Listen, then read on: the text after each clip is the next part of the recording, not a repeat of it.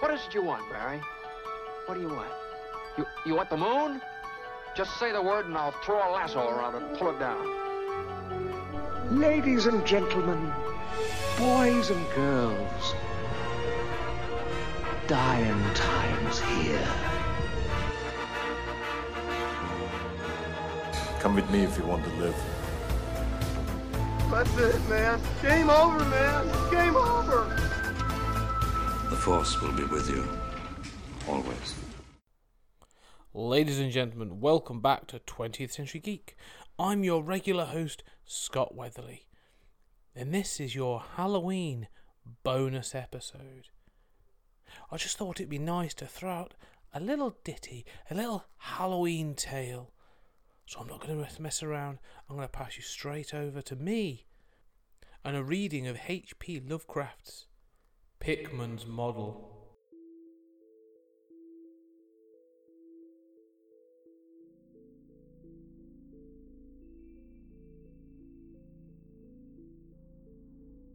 I know I'm more nervous than I was when you saw me last year, but you don't need to hold a clinic over it.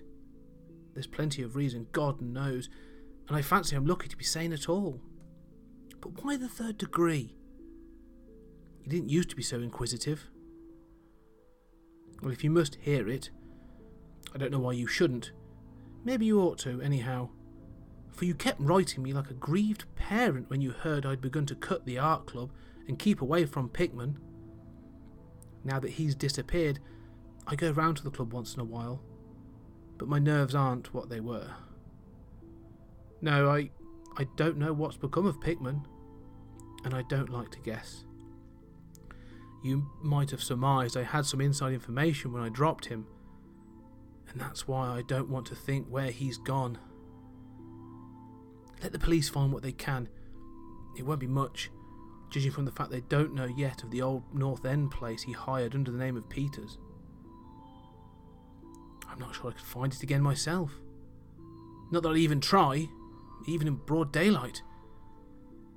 Yes, I do know, or I'm afraid I know, why he maintained it. I'm coming to that, and I think you'll understand before I'm through why I don't tell the police. They would ask me to guide them, but I couldn't go back there, even if I knew the way. There was something there. And now I can't use the subway and you may as well laugh your laugh at this, go down to Sellers anymore. I think you should have known I didn't drop Pickman for the same silly reasons that fussy old women like Dr. Reed or Joe Minot or Rosworth did. Morbid art doesn't shock me. And when a man has the genius Pickman had, I feel it an honour to know him, no matter what direction his art takes. Boston never had a greater painter than Richard Upton Pickman. I said it at first, and I say it still, and I never swerved an inch either when he showed that ghoul feeding. That, you remember, was when Minot cut him. You know, it takes profound art and profound insight into nature to turn out stuff like Pickman's. Any magazine cover hack can splash paint around wildly and call it a nightmare, or a witch's sabbath, or a portrait of the devil. But only a great painter can make such a thing really scare or ring true. That's because only a real artist knows the actual anatomy of the terrible or the physiology of fear. The exact sort of lines and proportions that connect up the latent instincts or hereditary memories of fright and the proper colour contrasts and lighting effects to stir the dormant sense of strangeness.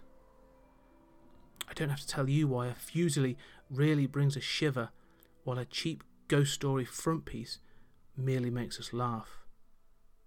There's something those fellows catch beyond life that they're able to make us catch for a second.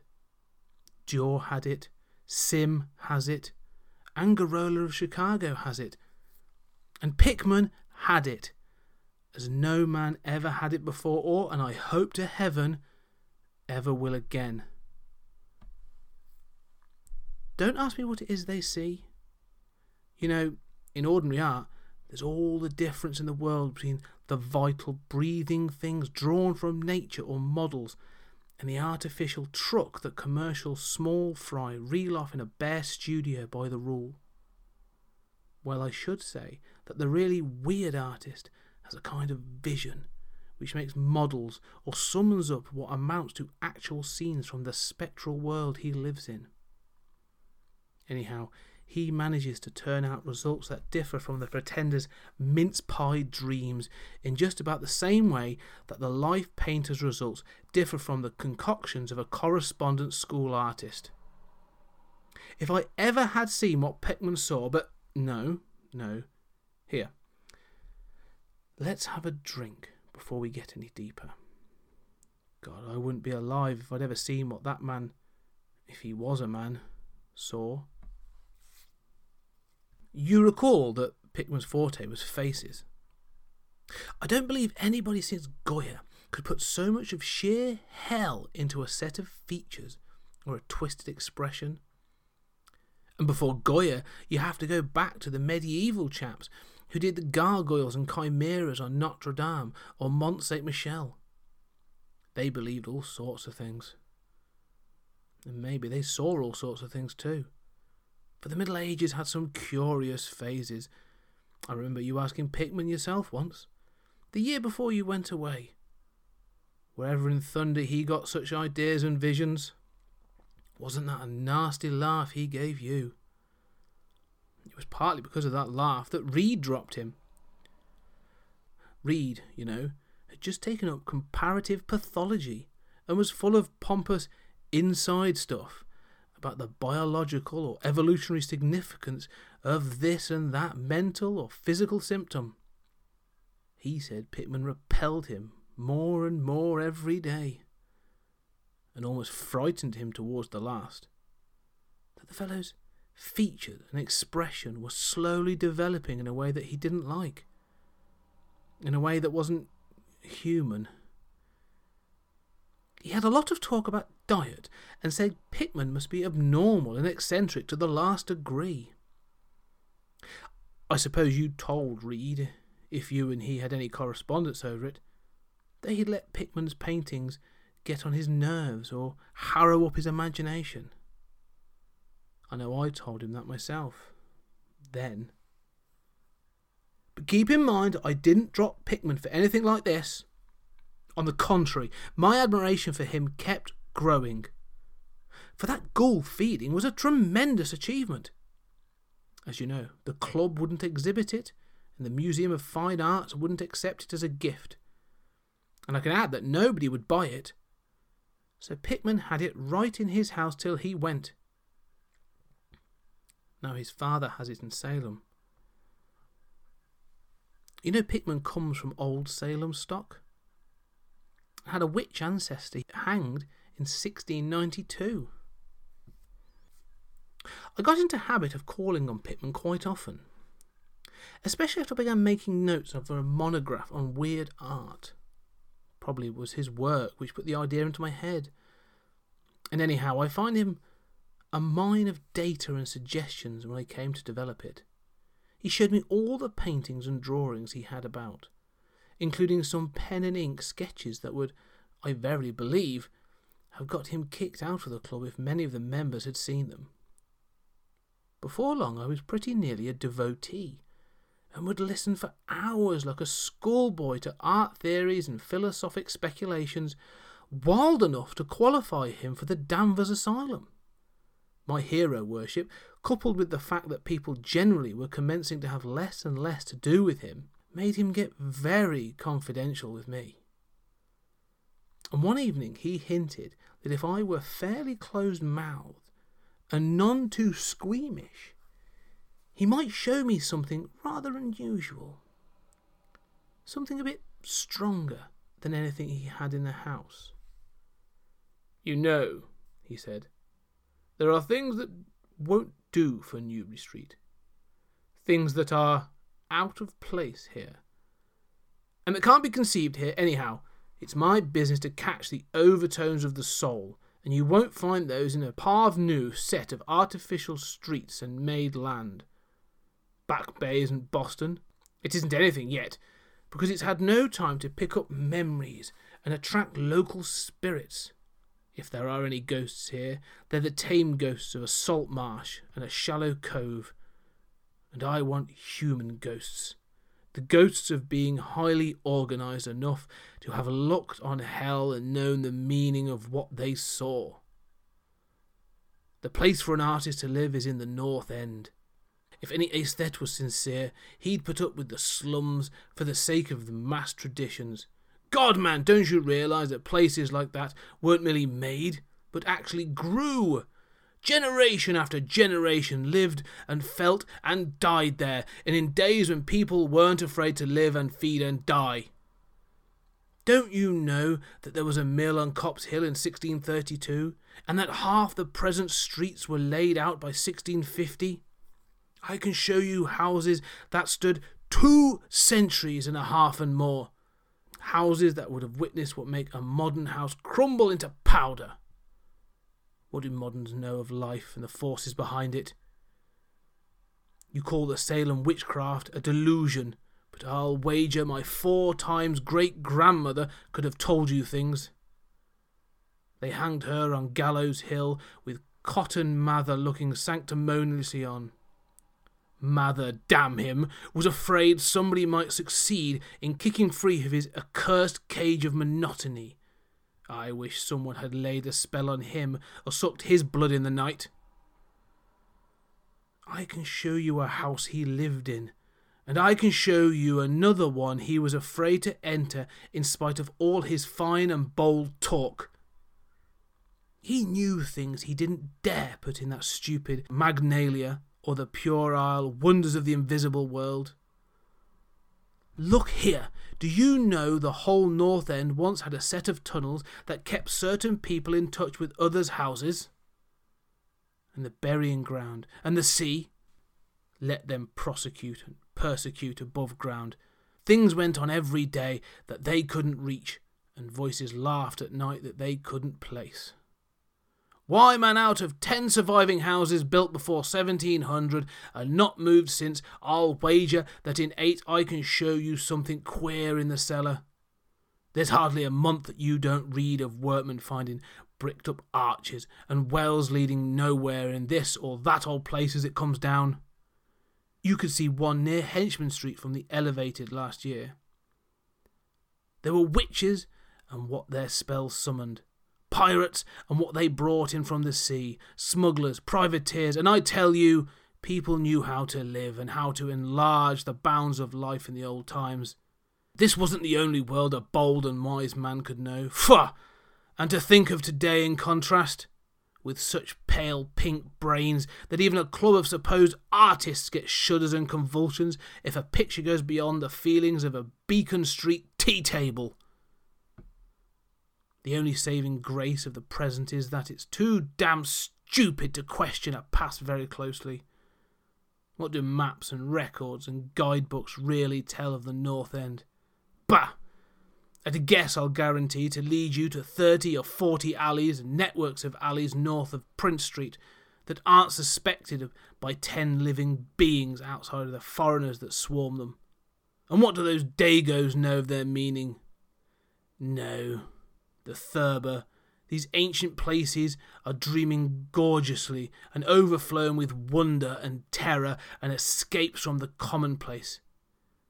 And yet there's not a living soul to understand or profit by them.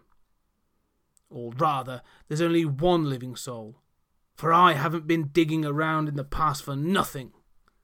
See here, you're interested in this sort of thing. What if I told you that I've got another studio up there, when I can catch the night spirit of an antique horror and paint things that I couldn't even think of in Newbury Street? Naturally, I don't tell those cursed old maids at the club, with Reed, damn him, whispering as it is that I'm a sort of monster bound down the toboggan of reverse evolution.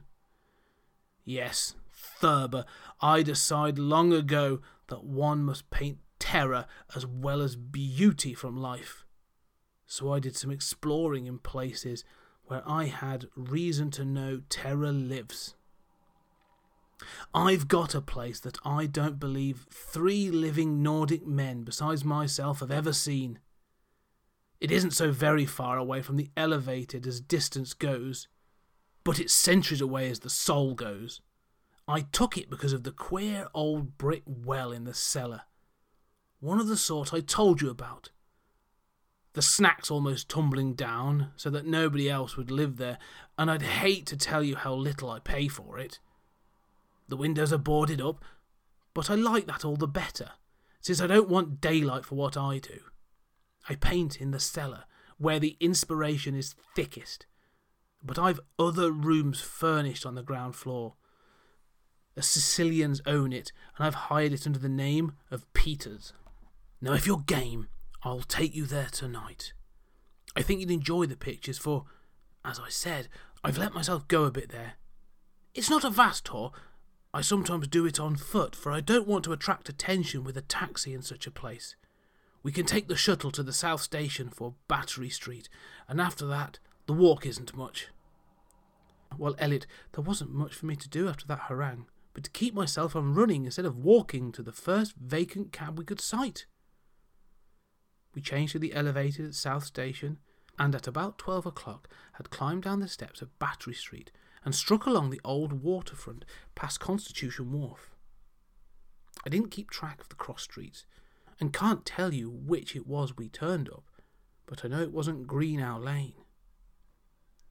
When we did turn, it was to climb through the deserted length of the oldest and dirtiest alley I've ever saw in my life, with crumbling-looking gables, broken small-pane windows, and archaic chimneys that stood out half-disintegrated against the moonlit sky. I don't believe there were 3 houses in sight that hadn't been standing in Cotton Mather's time. Certainly I glimpsed at least 2 with an overhang, and once I thought I saw a peaked roof lined with the almost forgotten pre-Gambriel type, though antiquarians tell us there are none left in Boston. From that alley, which had a dim light, we turned to the left into an equally silent and still narrower alley with no light at all, and in a minute made what I think was an obtuse angled bend towards the right in the dark. Not long after this, Pitman produced a flashlight and revealed an antediluvian 10-panelled door that looked damnably worm-eaten. Unlocking it, he ushered me into a barren hallway that was at once splendid dark oak panelling. Simple, of course, but thrillingly suggestive of the times of Andros and Phipps and the witchcraft. Then he took me through a door on the left, lighted an oil lamp, and told me to make myself at home.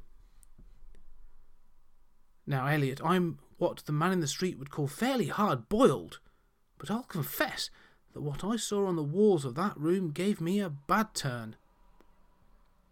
They were in pictures, you know, the ones he couldn't paint or even show in Newbury Street. And he was right when he said he had let himself go. Here, have another drink. I need one anyhow. There's no use in me trying to tell you what they were like, because the awful, the blasphemous horror, and the unbelievable loathsomeness and moral fetor came from simple touches quite beyond the power of words to classify. There was none of the exotic technique you saw in Sidney Sim, none of the trans-Antonian landscapes and lunar fungi that Clark Ashton Smith uses to freeze the blood. The backgrounds were mostly old churchyards, deep woods, cliffs by the sea, brick tunnels, ancient panelled rooms, or simply vaults of masonry. Copp's Hill burying ground, which could not be many blocks away from this very house, was a favourite scene. The madness and monstrosity lay in the figures in the foreground, for Pitman's morbid art was preeminently one of demonic portraiture.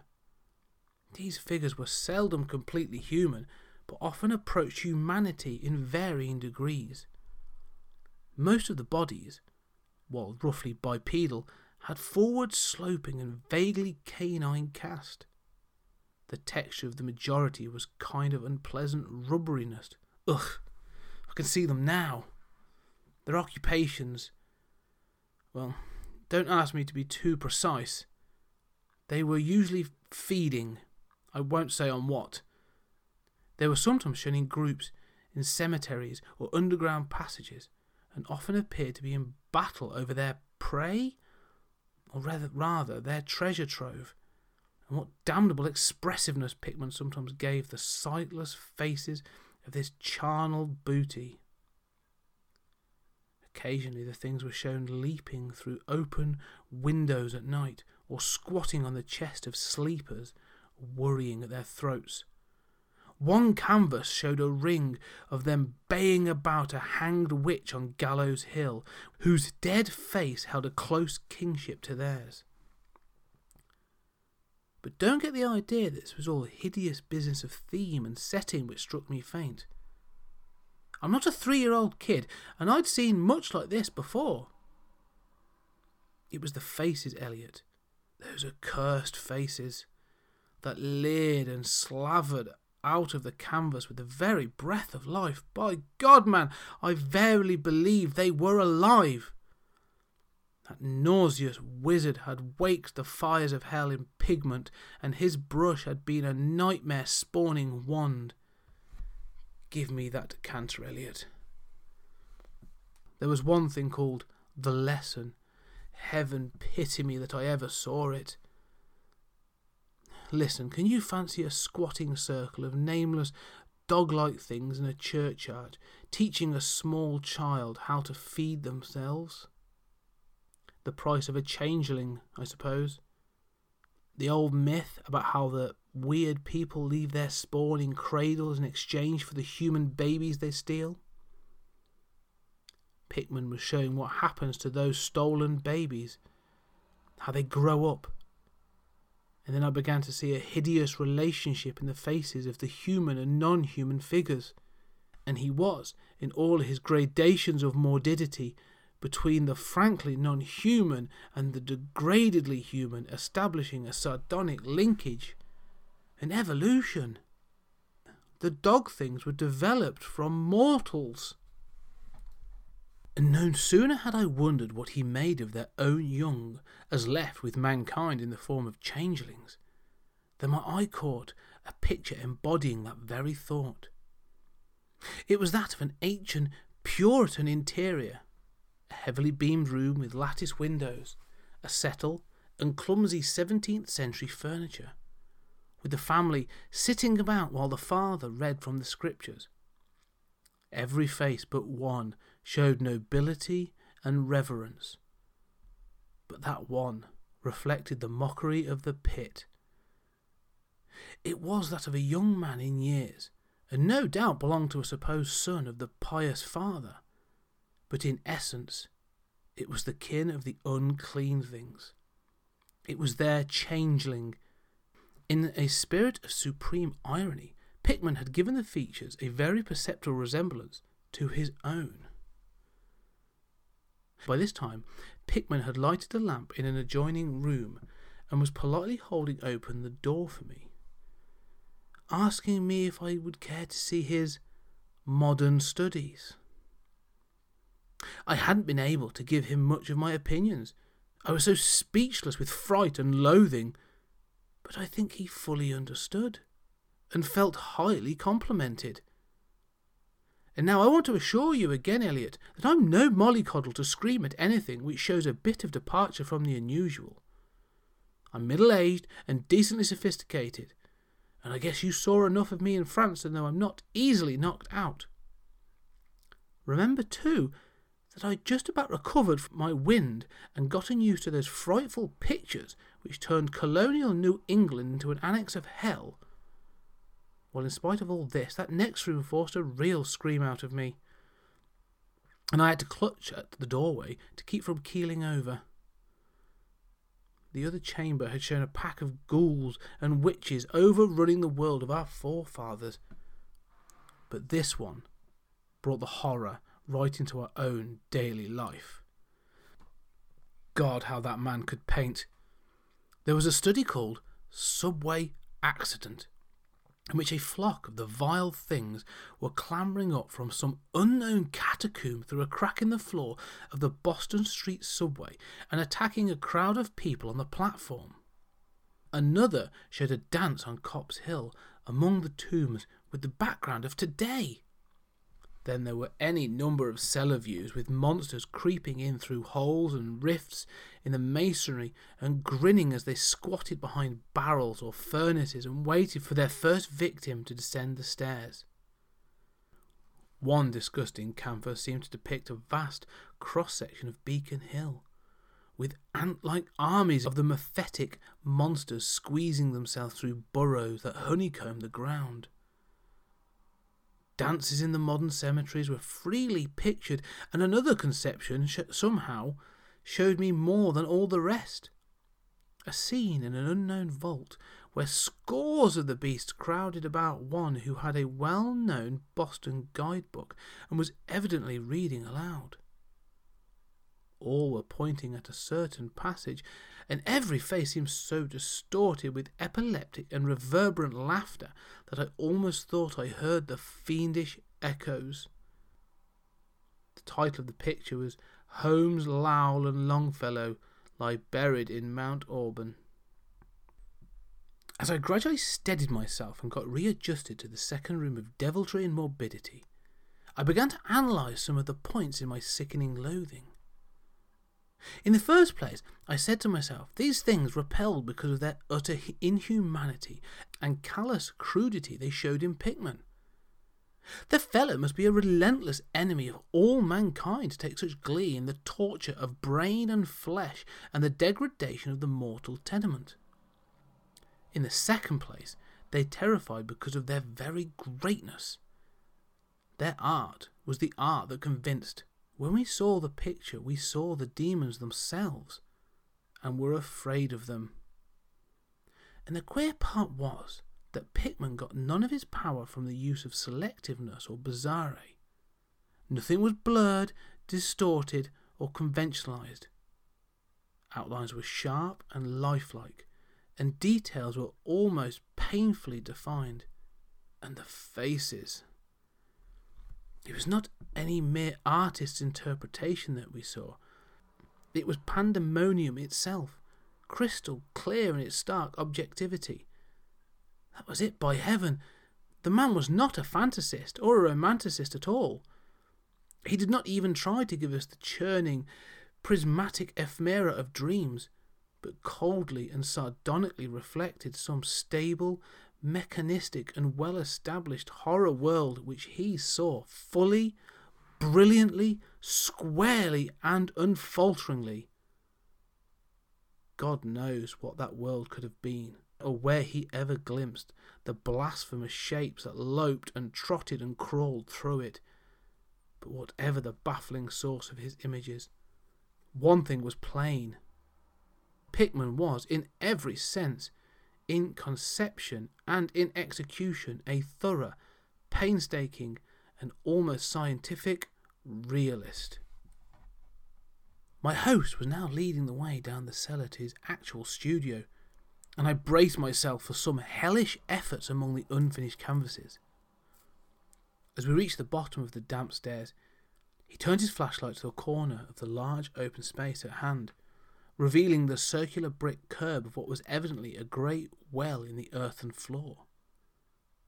We walked nearer, and I saw that it must have been 5 feet across, though with walls a good foot thick and some 6 inches above the ground level.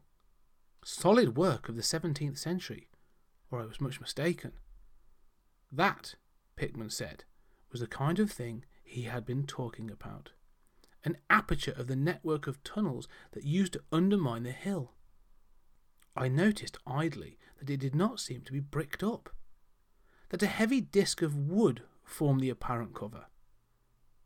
Thinking of the things this well must have been connected with, if Pickman's wild hints had not been mere rhetoric, I shivered slightly, then turned to follow him up a step and through a narrow door into a room of fair size, provided with a wooden floor and furnished as a studio. An acetylene gas outfit gave the light necessary for work. The unfinished pictures or easels propped against the walls were as ghastly as the finished ones upstairs, and showed the painstaking methods of the artist. Scenes were blocked out with extreme care, and penciled guidelines told of the minute exactitude which Pickman used in getting the right perspective and proportions. The man was great. I say it even now, knowing as much as I do. A large camera on a table excited my notice, and Pickman told me he used it in taking scenes for backgrounds so that he might paint them from photographs in the studio, instead of carting his outfit around the town for this or that view. He thought a photograph's quite as good as an actual scene or model for sustained work, and declared he employed them regularly. There was something very disturbing about the nauseous sketches and half-finished monstrosities that leered round from every side of the room. And when Pickman suddenly unveiled a huge canvas on the side away from the light, I could not for the life of me keep back a loud scream the second I had admitted that night.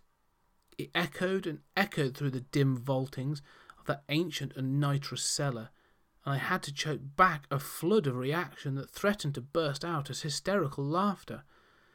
Merciful Creator! Elliot, but I don't know how much was real and how much was feverish fancy.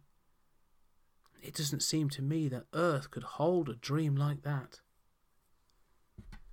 It was a colossal and nameless blasphemy with glaring red eyes, and it held in bony claws a thing that had been a man, gnawing at the head as a child nibbles at a stick of candy.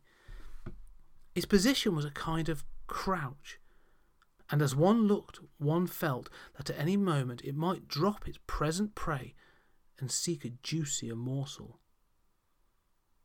But damn it all, it wasn't even the fiendish subject that made it such an immortal fountainhead of all panic. Not that, nor the dog face with its pointed ears, bloodshot eyes, flat nose and drooling lips. It wasn't the scaly claws, nor the mould-caked body, nor the half-hooved feet. None of these, though any one of them might well have driven an excitable man to madness. It was the technique, Elliot. The cursed, the impious, the unnatural technique. As I'm a living being, I never elsewhere saw the actual breath of life so fused into a canvas. The monster was there. It glared and gnawed and gnawed and glared, and I knew that only a suspension of nature's laws could ever let a man paint a thing like that without a model, without some glimpse of the netherworld which no mortal, unsouled of the fiend, has ever had. Pinned with a thumbtack to a vacant part of the canvas was a piece of paper, now badly curled up. Probably, I thought, a photograph from which Pickman meant to paint a background as hideous as the nightmare it was to enhance. I reached out to uncurl and look at it, when suddenly I saw Pickman start, as if shot. He had been listening with peculiar intensity ever since my shocked scream had wakened unaccustomed echoes in the dark cellar, and now he seemed struck with a fright which, though not comparable to my own, had in it more of the physical than of the spiritual. He drew a revolver and motioned me to silence, then stepped out into the main cellar and closed the door behind him. I think I was paralysed for an instant. Imitating Pickman's listening, I fancied I heard a faint scurrying sound somewhere, and a series of squeals or beats in a direction I couldn't determine. I thought of huge rats and shuddered. Then there came a subdued sort of clatter, which somehow set me all in gooseflesh, a furtive, groping kind of clatter, though I can't attempt to convey what I mean in words. It was like heavy wood falling on stone or brick. Yeah, wood on brick. What did that make me think of? It came again, and louder, There was a vibration, as if the wood had fallen farther than it had fallen before. After that followed a sharp grating noise, a shouted gibberish from Pickman, and the deafening discharge of all 6 chambers of a revolver, fired spectacularly as a lion tamer might fire in the air for effect. A muffled squeal or squawk and a thud, then more wood and brick grating, a pause, and the opening of the door. At which started violently. Pickman reappeared with his smoking weapon, cursing the bloated rats that infested the ancient well. "The deuce knows what they eat, Thurber," he grinned. "For those archaic tunnels touch graveyard and witch den and seacoast. But whatever it is, they must have run short, for they were devilish anxious to get out. Your yelling stirred them up, I fancy.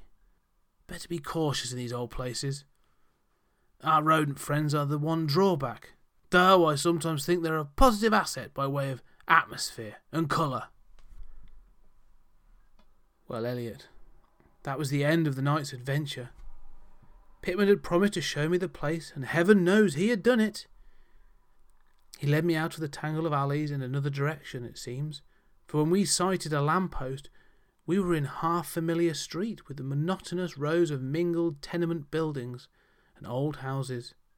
Charter Street it turned out to be, but I was too flustered to notice just where we hit it. We were too late for the elevated, and walked back downtown through Hanover Street. I remember that well.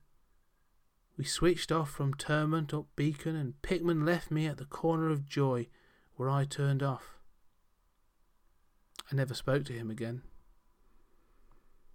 Why did I drop him? Don't be impatient. Wait till I ring for coffee. We've had enough of the other stuff, but I for one need something. No, it wasn't the paintings I saw in that place, though I'll swear they were enough to get him ostracised from 9/10 of the homes and clubs of Boston, and I guess you won't wonder now why I have to steer clear of subways and cellars. It was something I found in my coat the next morning. You know the curled up paper tacked to the frightful canvas in the cellar? The thing I thought was a photograph of some scene he meant to use as a background for the monster. That last scare had come while I was reaching to uncurl it, and it seems I had vacantly crumpled it into my pocket. But here's the coffee. Take it black, Elliot, if you're wise. Yes, that paper was the reason I dropped Pickman. Richard Upton Pickman, the greatest artist I have ever known, and the foulest being that ever leaped the bounds of life into the pits of myth and madness. Elliot, old Reed was right. He wasn't strictly human.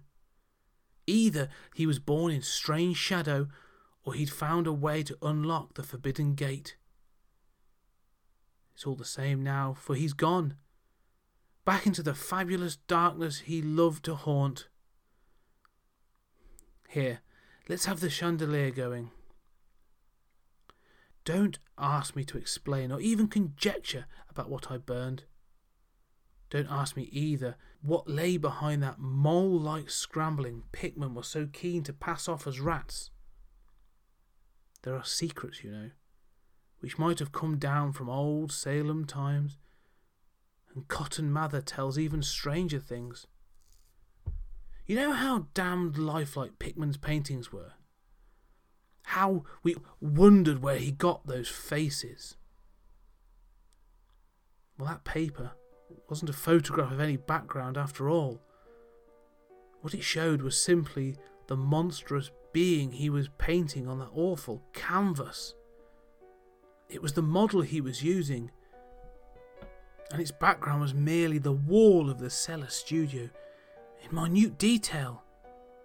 But by God, Elliot, it was a photograph from life.